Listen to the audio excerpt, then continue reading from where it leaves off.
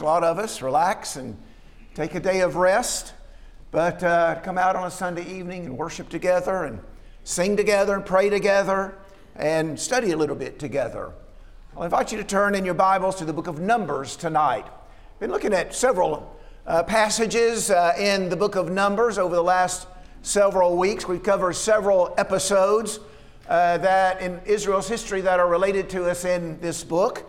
There's a lot of material in the book of Numbers that is not narrative. It doesn't tell stories, but we've been focusing on that part of Numbers that does tell a story. It is history. It's an account of events that take place in Israel's history. Covers that period of time in Israel's history between the time they come out of Egyptian bondage and they pass through the Red Sea and before they enter into the land of Canaan, the promised land. Might remember that God had promised Abraham in Genesis 12 that he would make of his descendants a great nation, that he would give that nation a land to live in. It ended up being the land of Canaan, and they're on their way to the land of Canaan here in the book of Numbers, and eventually in the more distant future, all nations would be blessed through one particular descendant of Abraham, who was, of course, Christ. And so God is working toward that ultimate plan. He's brought the descendants of Abraham, Israel, out of Egypt. He's leading them to the promised land. But all the while, he's working with them, making them a holy nation, making them unlike the nations that are around them, developing within them godliness and a respect for him and a respect for his ways, so that the Christ might come through them. And so that's the plan, to bring Christ into the world through the descendants of Abraham, but they need to be a holy people. They need to be devoted to him and not worshipers of other gods like the nations around them. And so God is working in that direction as we read about these episodes in their history in the book of Numbers. As you've noticed, I'm sure, and a lot of us have known this for a while, in several of these episodes, Israel is ungrateful to God. They don't appreciate what God has done for them. They're rebellious. They're without faith. They're disobedient. For example, on one occasion, Israel was to select 12 spies and send them into the land of Canaan and spy out the land and then bring back a report about what they found there. And so they do that. They go in, they stay 40 days in the land, they come back and they report to Moses and others that land is too strong for us. The people are too strong. The cities are fortified. We can't go in there and take them. Now, there are two spies that said, hey, with the Lord's help, we can do it. So, hey, let's just go. Let's just trust in the Lord. Let's have faith in him. Let's go, and he'll give us the land according to his promise. But the people listened to the 10 spies rather than the 2. And so, again, ungrateful, without faith, disobedient, and several stories like that in the book of Numbers. Moses himself made an error at Meribah when he lashed out at the people with his words and struck the rock with his rod, contrary to the direction that God gave him. Korah rebels as well, challenging Moses and his leadership. And on one occasion, even Miriam, the sister of Moses, and Aaron, they challenge Moses' leadership also. And so it's typical behavior for Israel in the book of Numbers to be ungrateful and unfaithful and untrusting or distrusting in God and disobedient.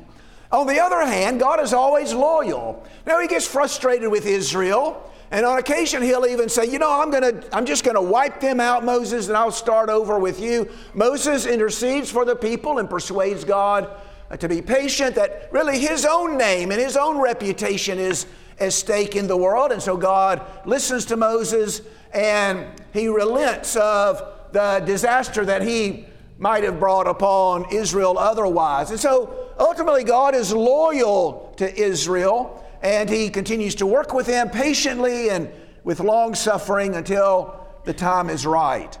Now, the passage we're going to look at tonight is another passage that discusses the disloyalty, the unfaithfulness, a lack of gratitude on the part of Israel. Numbers chapter 21.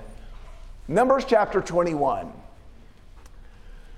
In verse 4 it says, Israel set out from Mount Hor by the way of the Red Sea to go around the land of Edom. So they go around the land of Edom. And the people became impatient because of the journey. And so they're impatient.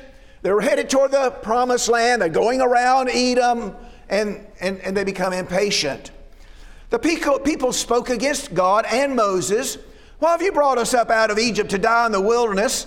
There's no food and no water, and we loathe this miserable food. The miserable food that they're alluding to is the manna that God was providing for them in the wilderness to feed them. And so we hate this food, you know. And so they're unappreciative, they're ungrateful, and they're complaining about their conditions. Even though God is providing for them, He's taking care of them. Remember, at the end of their journey, at the end of the book of Deuteronomy, Moses says, you know, your clothes haven't worn out, your shoes haven't worn out, you've been adequately taken care of, but they've complained and grumbled and murmured all the way through. And so what God does in verse 6 is this. The Lord sent fiery serpents among the people, and they bit the people, so that many people in Israel died. And because of their lack of appreciation, their lack of gratitude, their grumbling, their murmuring, their complaining, their lack of patience, all which happen over and over and over again during this period, God responds by sending fiery, poisonous serpents among them. And many of them are bitten, and many of them die as the result. And so that's what the picture on the screen represents. The people appeal to Moses to appeal to God on their behalf. Verse 7. The people came to Moses and said, "We have sinned because we've spoken against the Lord and you. Intercede with the Lord that He may remove the serpents from us." And Moses interceded for the people. And the Lord said to Moses, "Make a fiery serpent, set it on a standard, and it shall come about that everyone who is bitten, when he looks at it, he will live." And Moses made a bronze serpent, set it on a standard, put it up on a pole, and it came about that if a serpent bit any man, when he looked to the bronze serpent, he lived. And so Moses makes a replica of a serpent out of bronze. He puts it up on a pole. And anyone, these are the directions of God, anyone, when they look up at that serpent, if they've been bitten, well, the snake bite won't bother them. They'll be healed. And people do that. You can see that at the end of verse 9. If a serpent bit any man, when he looked to the bronze serpent, he lived. Now there's an interesting epilogue to this story in the book of 2 Kings chapter 18. If you turn over there, 2 Kings chapter 18, during the reign of Hezekiah, this bronze serpent comes up again. It says in verse 4, Hezekiah removed the high places, broke down the sacred pillars, and cut down the Asherah. And so he's ridding Israel of the false gods and goddesses that they've adopted under the influence of the people that they live among. He also broke in pieces the bronze serpent that Moses had made, for until those days the sons of Israel burned incense to it, and it was called Nehushtan, which is the word for bronze, or related to the word for bronze. And so it basically become an idol to them.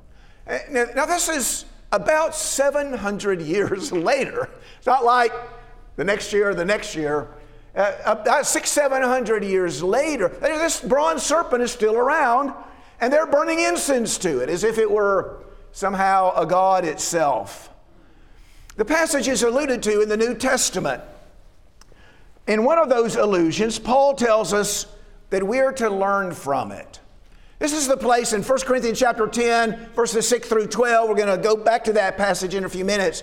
But in 1 Corinthians chapter 10 and verses 6 through 12, that this is written by way of example for us, that we should learn from it. And so we want to try to learn a few lessons from this episode in the history of Israel. Moses lifted up the serpent.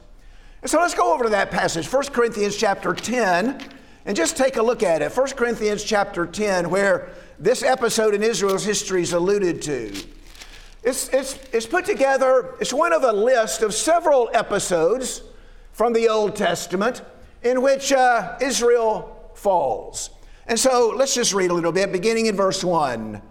I don't want you to be unaware, brethren, that our fathers were all under the cloud and passed through the sea, talking about Israel coming out of the land of Egypt. Remember, God led them by way of a cloud, and then they passed through the Red Sea, and so they were under the cloud and passed through the sea. All were baptized into Moses in the cloud and the sea, and so it's as if they were baptized, so to speak.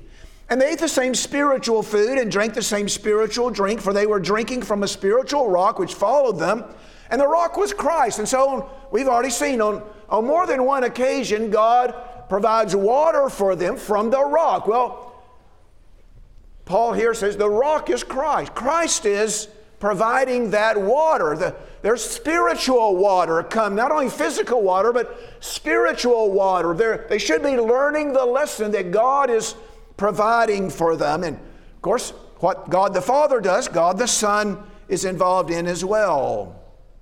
Nevertheless, he says in verse 5, with most of them God was not well pleased, for they were laid low in the wilderness. For these things happened as examples for us, so that we would not crave evil things as they also craved. Do not be idolaters, as some of them were. As it is written, the people sat down to eat and drink and rose up to play. Nor let us act immorally, as some of them did. And 23,000 fell in one day. Nor let us try the Lord, as some of them did, and were destroyed by the serpents. That's the episode we're looking at tonight. Nor grumble, as some of them did, and were destroyed by the destroyer.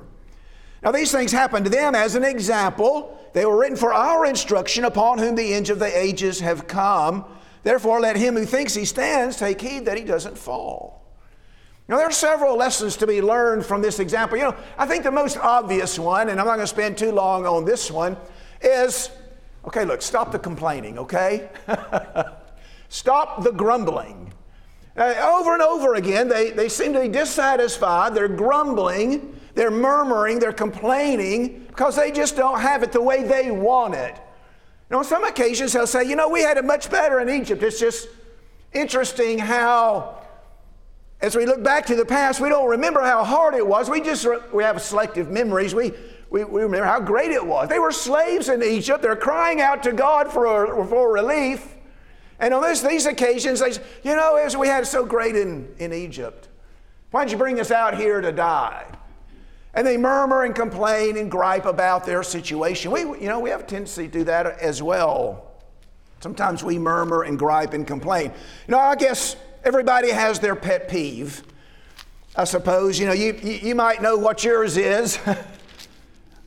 Mine is complaining. I just can't take the complaining. It just gets under my skin.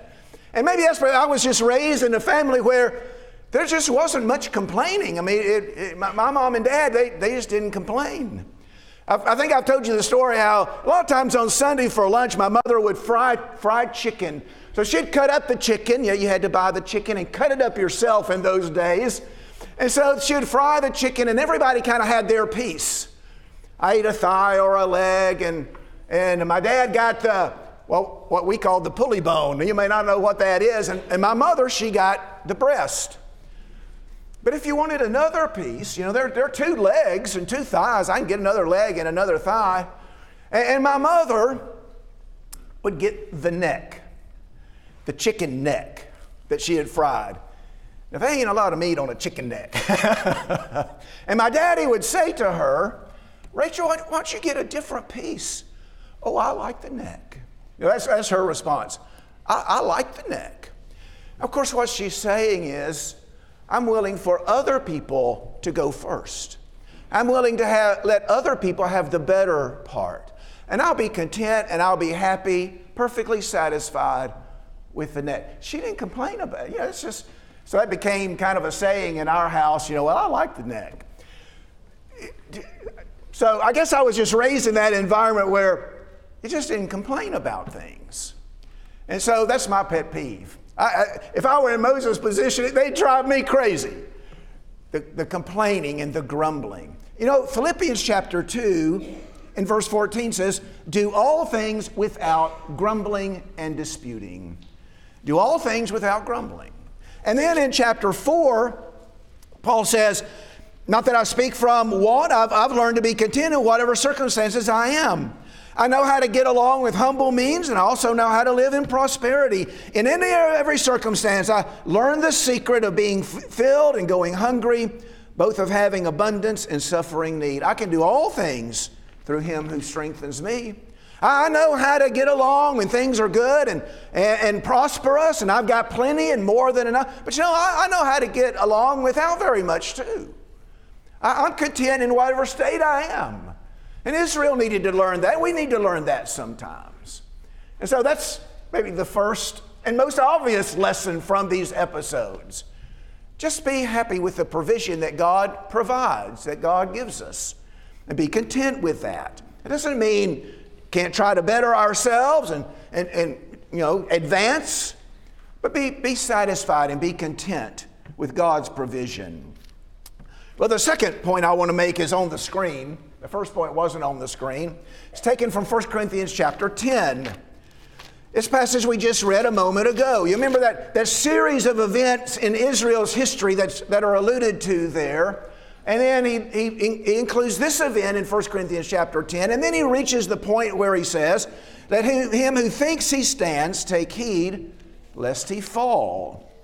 At the beginning of the passage in 1 Corinthians chapter 10, Paul shows just how similar Israelites were to the Corinthian Christians. They both had been baptized, so to speak. Israel had passed under they were under the cloud and passed through the sea. And so in a sense, they had been baptized. The Corinthians, of course, had been baptized as well. Acts chapter 18 tells us about. They had both eaten spiritual food. And so Israel ate spiritual food in the wilderness as God provided food and water. And so Christians, the Corinthians, they had also eaten spiritual food as they partook of the Lord's Supper. And so they were both kind of in similar situations. And yet Israel fell in the wilderness. Now they made several mistakes, and as a result of that, many of them fell. God was not pleased with them. And so He took action against them. His judgment came down upon them. In Hebrews chapter 13, verse 16, the writer raises these questions. Who provoked him when they had heard? Indeed, did not all those who came out of Egypt led by Moses? Who provoked God in the wilderness? Everybody that came out of Egypt and passed through the Red Sea. And with whom was He angry for 40 years? Was it not those who sinned, whose bodies fell in the wilderness? And to whom did He swear they would not enter into His rest, but those who were disobedient? So we see they were not able to enter because of unbelief. Therefore, let us fear if, while a promise remains of entering His rest, any one of you may seem to come short of it. Very similar passage, and he ends up in the same place. We need to take heed. We need to be careful lest we fall short as well and we suffer the judgment of God. Some say that Christians, those who truly accept Christ, cannot fall away. Some teach that if you truly become a child of God, if you truly become a Christian, if you genuinely are converted, you can never fall away. You can never sin so as to be lost. But the point here in 1 Corinthians chapter 10 is that both the Corinthians and Israel were in every way accepted by God, in every way accepted by Him. Yet Israel sinned and fell, and so could the Corinthians. Well, what else does it mean? Let him who thinks he stands take heed lest he fall in this context. What else could that mean? Yes, there is the danger that even Christians can sin and fall. There are lots of other passages to that effect. One is about a page earlier in 1 Corinthians chapter 9, where Paul says in verse 27, I discipline my body and make it my slave, so that after I preach to others, I myself will not be disqualified. And so Paul says, I even recognize the possibility myself. I could preach to others and I could bring them to Christ and I could teach them. And yet if I'm not careful and I don't discipline myself to do what's right, to resist temptation, I myself might be disqualified. I myself might be lost. Imagine that. Paul the apostle sinning so as to be lost. He recognized that possibility. Hebrews chapter 4 and verse 1, a passage we looked at a moment ago. Therefore, let us fear. Now, the book of Hebrews is written to Christians, those who have been once enlightened. Hebrews chapter 6 tells us, chapter 10 tells us the same thing. And so let us fear if, while a promise remains of entering His rest, any one of you may seem to have come short of it. And so it's possible that we can fall short, even though the promise has been extended to us. And so Colossians chapter 1 and verse 13 tells us that if we continue, verse 23, I think it's in 13, verse 23, if we continue in the faith, firmly established and steadfast, and not moved away from the hope of the gospel which we have heard, will be presented before the Lord holy and without blame, if we continue in the faith. And so we need to be careful. We may fall, just like Israel fell in the wilderness. That's how Paul uses this passage in the New Testament. Now, being faithful doesn't mean living sinlessly, does it? And so after we become Christians, we're not going to live sinlessly. Anybody who's been a Christian for very long has to come to grips with that fact. And so living faithfully involves repentance and the confession of sin when we stumble. And so that's part of being a faithful Christian. When we stumble and fall and make a mistake, when we sin from time to time, what does a faithful Christian do? Well, he acknowledges it. He admits it. He confesses it. And he pledges to do better. And so 1 John 1 verse 7 says, if we walk in the light as he is in the light, we have fellowship with one another. The blood of Jesus, his son, cleanses us from all sin. And then verse 9, if we confess our sins, he's faithful and righteous to forgive us our sins. And so that's part of our duty as Christians when we stumble and fall, to confess our sins, and he'll forgive. And so take heed lest you fall. Now, what can we include in the take heed part? Or we might say be careful or watch out lest you fall. Well, there are several things we could involve and include there. We need to cultivate a heart that desires to be pleasing to God. That's part of taking heed. Being careful. Cultivate a heart that desires to be pleasing to God. In the Beatitudes, Matthew chapter 5, verse 6, Jesus says, blessed are those who hunger and thirst after righteousness. They shall be filled. And so we want to develop that heart, hungering and thirsting after righteousness. 2 Corinthians 5 and verse 9, Paul says, we make it our aim, it's our ambition to be well-pleasing to him. And so that's part of taking heed. We want to be well-pleasing to him. We want to develop that attitude. We want to develop that approach to life. A second thing we might do is equip ourselves so that we can resist the attacks of Satan. And so, take heed, equip yourselves. Be ready when Satan attacks and he tempts us. We're ready to defend ourselves against the attack.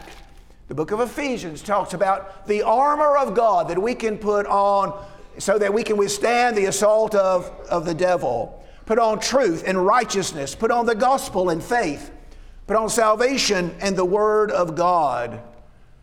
Psalm 119 verse 11, your word I've laid up in my heart so that I might not sin against you. That's part of taking heed. Learn the word. And then when you're tempted, you can recall it and use it to resist the temptation.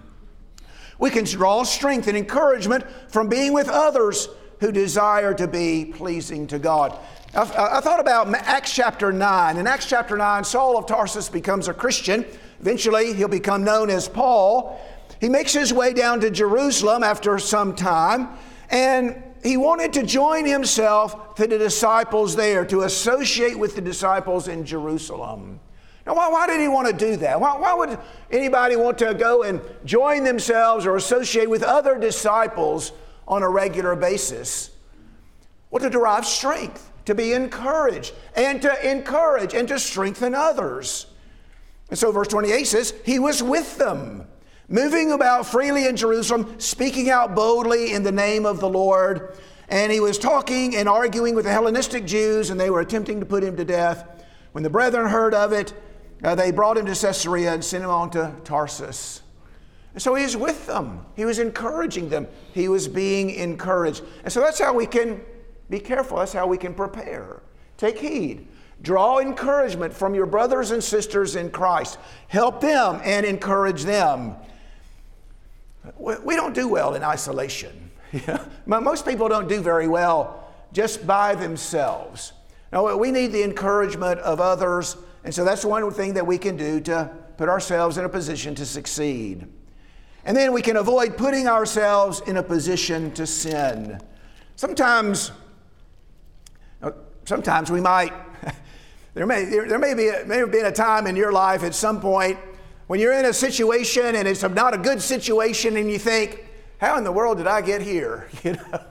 That might happen sometimes, but a lot of times, carelessly, we put ourselves in a bad situation. We're just not careful. We're not thinking. And so we put ourselves in a dangerous situation spiritually. Romans 13 verse 14 says, "Put on the Lord Jesus Christ, make no provision for the flesh in regard to its lusts." And then, as 1 Corinthians chapter 10 tells us, take that way of escape. Remember 1 Corinthians chapter 10 and verse 13 tells us that nothing is going to happen to us that hasn't happened to other men. No temptation has overtaken you, but such is common to man. God is faithful. He'll not allow you to be tempted beyond what you're able, but with the temptation will provide a way of escape also, so that you may be able to endure. And so how do we take heed? Look for that way of escape. Here we are, we're being tempted. I know there's a way out. I know there's a way to avoid succumbing to the temptation. What is it? Look for it, find it, and take it. We need to learn from the mistakes of Israel, don't we? We need to be careful, lest we fall like they did. A second observation from all of this is, those bitten were healed when they looked to the serpent. Notice the phrase back in Numbers chapter 21. God tells Moses to make this serpent, put it up on a pole, and he says, it will come about that everyone who is bitten, when he looks at it, he'll live. When he looks at it, he'll live. And then you see in the very next verse, in verse 9, if a serpent bit any man, when he looked to the bronze serpent, he lived. And so, in order for a bitten person to be healed from his illness that was inflicted on him by the serpent, there's something that he had to do, right? He had to do something, didn't he? He had to look at it. He had to look to the bronze. What if he didn't look? What if he said, I just don't see the point, I just don't see the connection between a bronze serpent and well, what if he didn't look? Would he have been healed? No. Because see, God said, when he looks at it, he'll be healed. Now, does that mean that there was power for healing inherent in the bronze serpent? No. The power was in God. God did the healing, but he did the healing when a person looked. Does that mean that those who looked at the serpent healed themselves by the power of their own works? And so let me say that again. Did the people who looked, did they heal themselves by the power of their own works? No. They were healed by the power of God. That's clear, isn't it? Healed by the power of God. Healed by God's grace, in fact, when they looked. It only means that God established a condition they were required to meet for God to heal them. What was the condition? They had to look. Fortunately, some did look at the serpent, the bronze serpent, and were healed. And there are other occasions like that where, in order to receive God's blessing, there's something for us to do. Noah and his family would be saved from the coming flood if he built an ark and built it according to the instructions that God gave him in Genesis chapter 6. The walls of Jericho fell in Joshua 6 when the Israelites marched around the city. God provided the victory when they followed God's commands to win the city. In 2 Kings chapter 5, there Naaman was cleansed of his leprosy when he washed in the Jordan 7 times. The point is that God's promises are granted when we meet the conditions that he establishes. For example, let me look at a couple of examples of that. Matthew chapter 6 is a good illustration of that point. Matthew chapter 6, Jesus is teaching his disciples to pray. And he says in verse 12, part of this prayer, forgive us our debts as we also have forgiven our debtors. Forgive us our debts as we also have forgiven our debtors. Now, Jesus comments on that in verses 14 and 15. For if you forgive others their transgressions, your heavenly Father will also forgive you. But if you do not forgive others, then your Father will not forgive your transgressions. Is there anything that we have to do in order to be forgiven of our transgressions? Is there any condition that we have to meet? It's pretty clear there is, isn't it? If you forgive others, I will forgive you. If you do not forgive others, I will not forgive you. Yeah, there's something that we have to do. That's not all that we have to do, but that illustrates the point that sometimes God's blessing and God's gift is given on a conditional basis.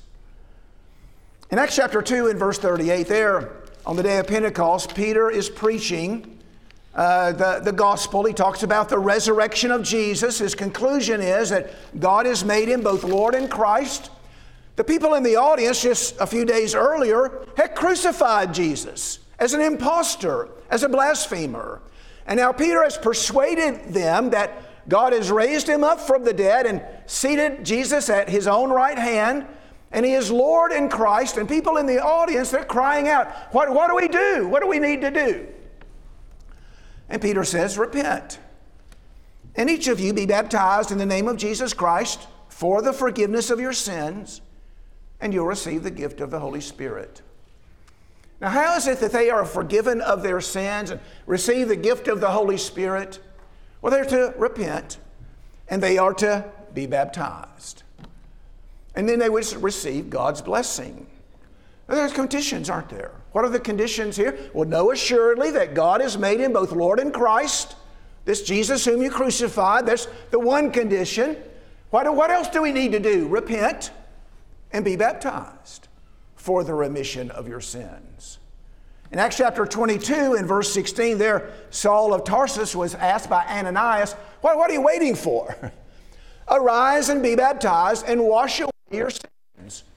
How are his sins going to be washed away? By arising and being baptized. That's not the only thing involved. He'd already become a believer. He was already penitent, willing to change his life. And so he was told to arise and be baptized. Does this mean that there's power in the water to save? No. Not any more than there is power in that bronze serpent to heal. The power is not in the water, just any more than the power was in the serpent. The power is in God. And God heals when people looked at the bronze serpent. And God washes sins away when penitent believers are baptized in the name of Jesus. Does this mean that we save ourselves by the power of our own works? No. That doesn't mean that at all. Any more than a person that looked at that bronze serpent was healing himself by the power of his own work. No, it's by the grace of God. It's a gift. It's a gift given on condition. Look at Colossians chapter 2, for example. This is a good passage to support the point I'm trying to make. In verse 12, Paul says that we've been buried with him in baptism, in which you are also raised up with him through faith in the working of God who raised him from the dead. We were buried with him in baptism, but we're doing so in faith in the work, not our own works, but in the working of God who raised Jesus from the dead. Acts 22 verse 16, Saul is told to arise and be baptized and wash away your sins, calling on the name of the Lord. Now, not his own name, but the name of the Lord. And so this only means that God has established conditions for us to meet in order to be forgiven, just as faith is a condition. And so we are justified by faith, but so is repentance, the confession of faith, and baptism. And so this episode involving the bronze serpent helps us to understand how God's gift of spiritual healing is given. One more point. As Moses lifted up the serpent, so Christ has been lifted up on the cross. That's John chapter 3. Look at John chapter 3. This is Jesus' conversation with Nicodemus. Remember, Nicodemus comes to Jesus by night. He's got some questions or something he wants to talk to Jesus about. Jesus tells him, you must be born again. Unless one is born of water and the Spirit, he cannot enter the kingdom of heaven. They talk about that for a little while. And then in verse 14, Jesus says, as Moses lifted up the serpent in the wilderness, even so the Son of Man will be lifted up, so that whoever believes will in him have eternal life. Just as Moses lifted up the serpent in the wilderness, so the Son of Man, Christ, will be lifted up, and whoever believes in him will have eternal life. There are some similarities between the cross and the serpent in the wilderness. The action involved in Moses putting the serpent on a pole and lifting it up is similar to Jesus being crucified. Moses fastened the serpent on a pole and lifted it up. Jesus' body is fastened to the cross and lifted up. If you want to know what the expression lifted up means, it seems to be used in a special way, a technical sort of way. Look at John chapter 12 and verse 32, where Jesus says, if I'm lifted up from the earth, I'll draw all men to myself. But he's saying this to indicate what kind of death he was going to die. If I'm lifted up, that indicated what kind of death he would die. He's going to be lifted up on the cross. And so those actions are similar, aren't they? Moses takes a bronze serpent, he fastens it to this pole, and he lifts it up. Jesus' body is fastened to the cross, and it's lifted up. The effect involved in each event is similar. People are healed of their disease when they look to the serpent. People are healed of their spiritual disease, sin, when they look to Christ. Reminded me of Isaiah 53 and verse 5. By his stripes we are, what? By his stripes we are healed. Healed spiritually. And so the effect is similar, isn't it? People are healed when they look to the bronze serpent in Numbers, and people are healed of their spiritual disease when they look to Christ. Now there are some important differences as well. Those bitten who looked were cured of their physical illness and restored to a few more years of physical life. But those who look to Christ in faith are healed of spiritual illness and given eternal life. John chapter 3 and verse 15, whoever believes will in him have eternal life. This word lifted up is an interesting word. It's used a few different ways in the New Testament. The word lifted up may mean just to raise something up, like a bronze serpent on a pole, or it might mean to exalt or enhance, an enhancement of honor, or position, or power. The noun form may refer to rank or degree, and so he's exalted. He has a higher rank. A form of this word is used of God in the expression the Most High, the most lifted up, the most exalted one. A negative use would be to exalt oneself in pride and or arrogance.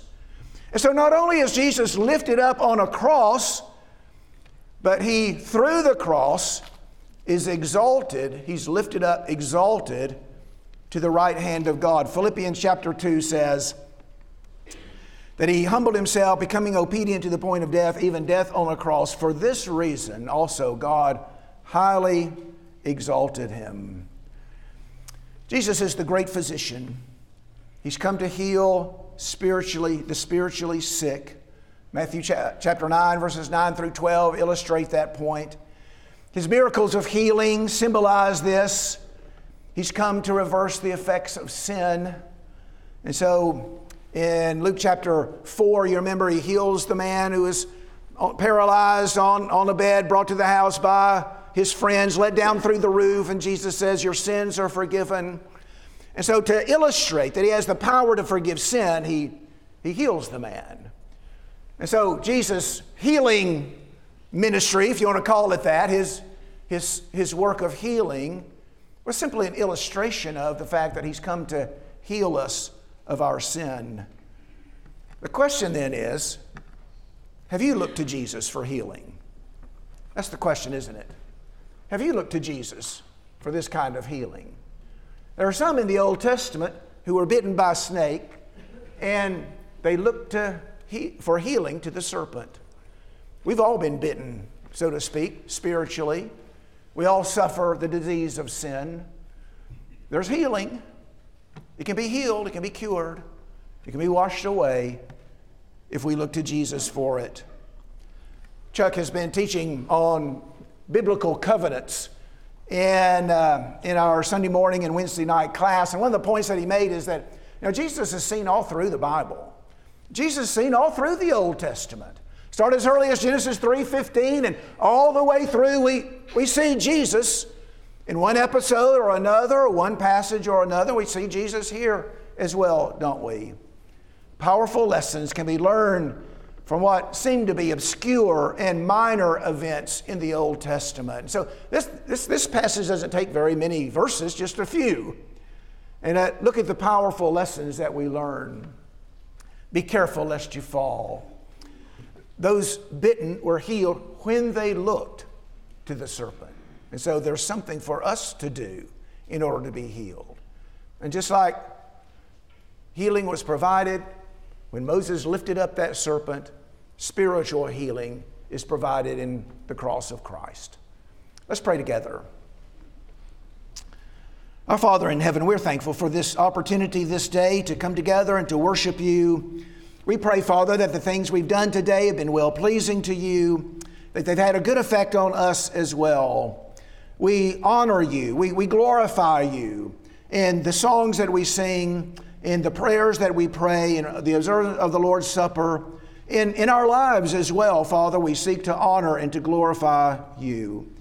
We pray, Father, that we've done that today, that we'll continue to do that. Father, we're thankful for your word. We're thankful that we have access to it, that we can read it and understand it and learn what you would have us to do. And Father, we pray that you'll open our eyes that we might see the wonderful things that are contained in it. Father, help us to see the truth that you would have us to see in studying this episode tonight. Help us to be careful, Father, knowing that if we are not, we may very well fall to our spiritual demise and destruction. Help us to see what you would have us to do, Father, to be right with you and have that willing mind to do that, whatever you ask us to do, so that we can receive the benefit. And Father, help us to look to Jesus. Look to him as our Savior. Look to him as the great physician who will cure all manner, all kinds of spiritual disease. Help us to find our spiritual health in him, and help us to grow and advance in that spiritual health and well-being each day. We're thankful again, Father, for the opportunity to study tonight. We pray that we might be impacted by the power of your word today, tomorrow, and every day as we go through our lives. And we pray this in Jesus' name. Amen.